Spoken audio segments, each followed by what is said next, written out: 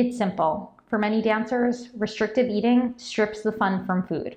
Whether you are calorie counting, macro counting, or attempting to abide by restrictive food rules like clean eating, your eating experiences start to look more like a math equation or just a whole lot of stress and anxiety. How can we shift our eating behaviors and learn to incorporate even the most indulgent, fun foods without guilt? That's what we're going to be talking about today.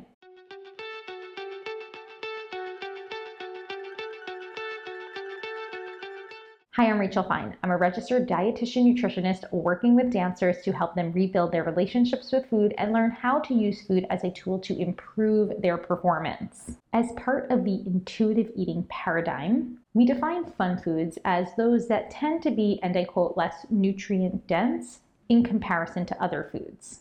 The most obvious examples of these fun foods are sweets and desserts, but for some dancers, fun foods might also incorporate those that are known to be a bit higher in fat or maybe, and I quote, greasy foods like pizza, fries, burgers, and whatnot.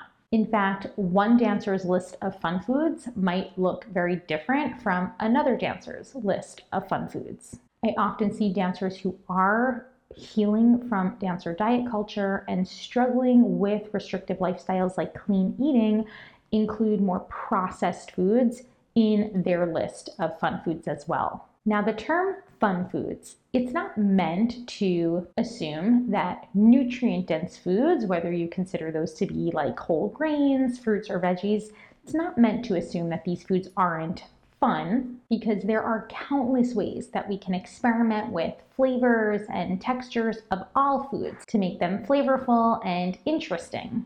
Arguably, all foods can be fun. And ultimately, this is a goal. But for those dancers who are struggling with disordered eating or a diagnosed eating disorder, whether nutrient dense or not, food can feel anything but fun. So are fun foods just unhealthy foods?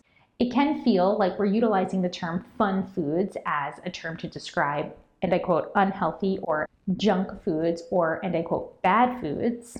The term fun foods is actually only supposed to be a temporary tool as you are healing from dancer diet culture. Because descriptions like bad, unhealthy, and junk imply disgust and even wrongful doing when we're eating these foods. And that's what really drives a lot of the food guilt that many dancers might experience around eating some of those foods, further exacerbating food fears and just worsening the overall relationship a dancer might have with any one type of food.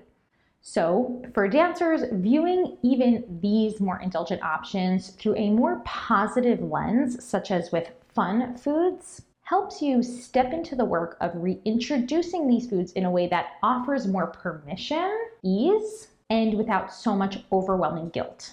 So especially for dancers who are new to this work or redefining what it means to be the healthy dancer, and diving into food neutrality, learning how to strip away the labels and true beliefs that certain foods are bad, unhealthy, or junk foods is incredibly challenging.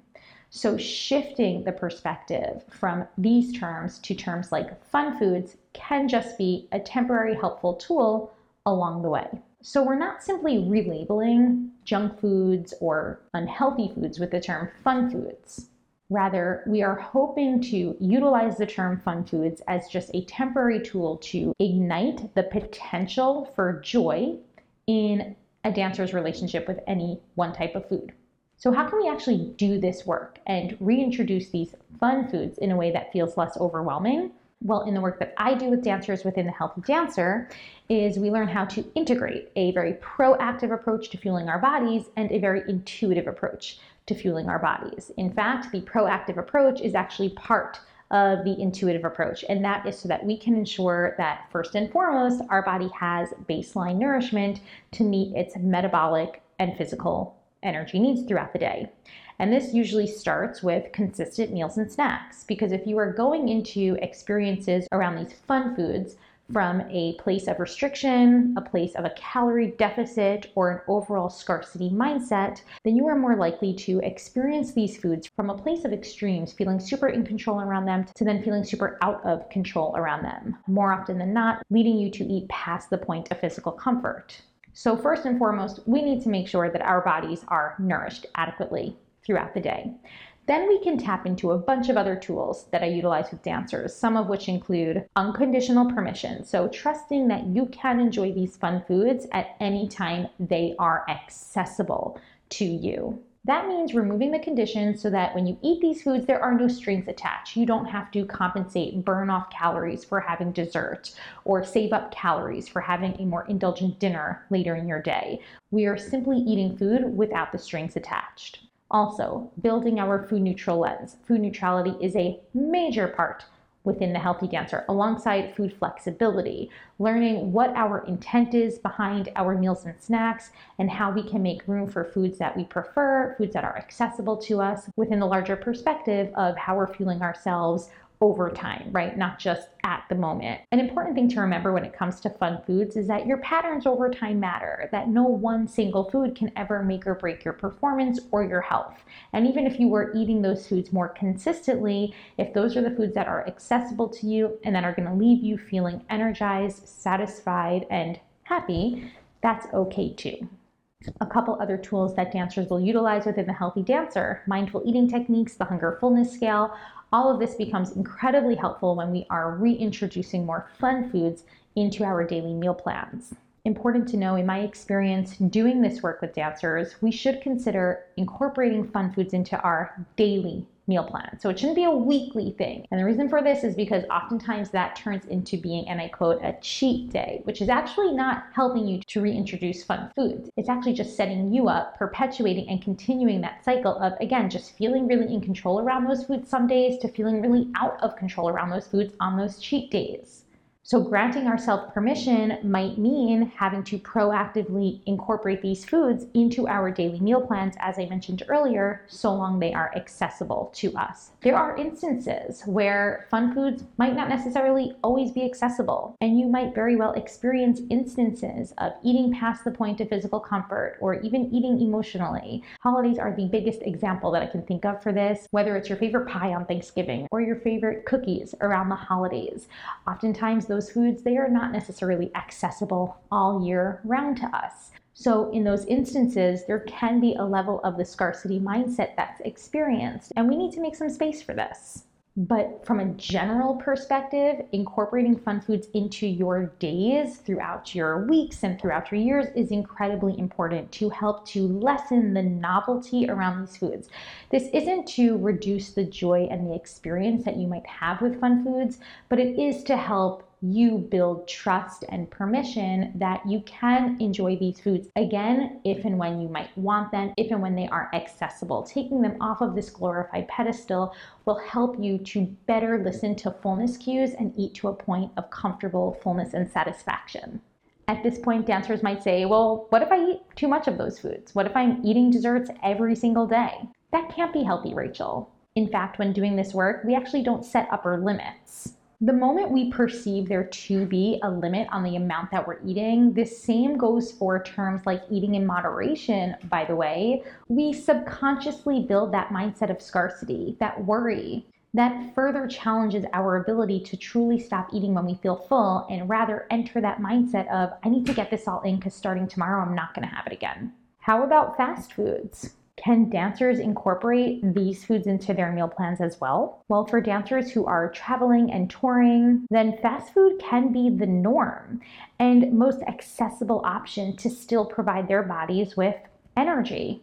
This is where the Healthy Dancer food flexibility algorithm can be incredibly helpful, because before we are even worrying about the nutrient content of our food choices, we are first assessing our best choice as being one that is accessible to us. For dancers who don't necessarily know when their next meal is going to be on tour, then swapping French fries for apple slices might not be your best bet, especially if you haven't packed any snacks for your day.